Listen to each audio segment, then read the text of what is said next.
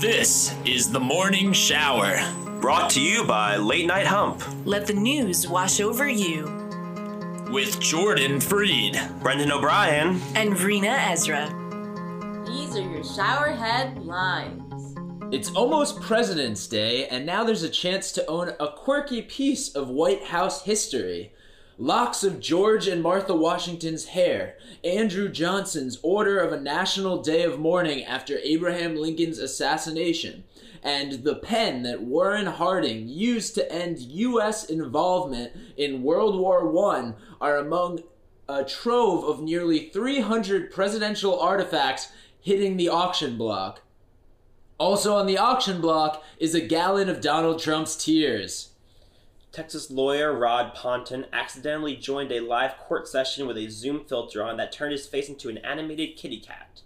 Videos of the event went viral on social media, showing the sad, teary-eyed kitten face marionetting Ponton's real-life facial movements and facial expressions. This incident is doing a lot for the representation of cats in the courtroom, but it's doing very little to suppress the perception that lawyers are pussies.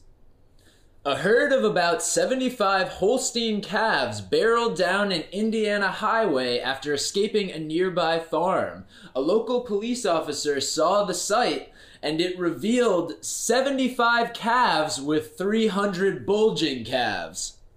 A man who allegedly broke into an Oakland County, Michigan donut shop was arrested after police said they followed his footprints in the snow. Police found the 51-year-old man inside the shop with a bloody cut on his hand, shoes that they said matched the footprints, and $100 cash in hand. This man did indeed go nuts for donuts. A driver survived when his pickup truck plunged about 70 feet off a slippery interchange exit ramp in Wisconsin. A Wisconsin Department of Transportation camera captured the Milwaukee area crash. The video shows the pickup hitting snow on the right shoulder before flipping over the barrier wall and plummeting to Interstate 94 below as cars passed by. When deputies arrived, they found the pickup upright in the right shoulder of the westbound I-94 lanes, the sheriff's official said. 2 people were already trying to help the driver, who was conscious and breathing. It was the first ever 720 completed by a car at the X Games, bro! A 74-year-old woman has been arrested in Bullhead City, Arizona, accused of hitting her sleeping boyfriend in the head with a hammer because he left the television on overnight. The woman, Marilyn Ann Klepper, has faced charge of aggravated assault per domestic violence, the Bullhead City Police Department said in a news release. This may seem like an extreme measure to take, but there's no doubting that Kepler really hammered the point home. Bars have been closed for more than 3 weeks. Carnival celebrations are canceled, and it's not clear when things will get better in Germany. That has left the boss of an organic brewery in Germany thinking from week to week as she tries to chart a course out of the coronavirus pandemic.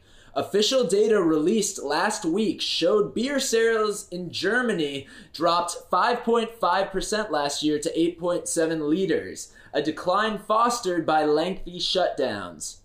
Maybe they shouldn't have made their festival Oktoberfest if they wanted to sell beer all year long. Full Yerkenstab, that's a great celebration.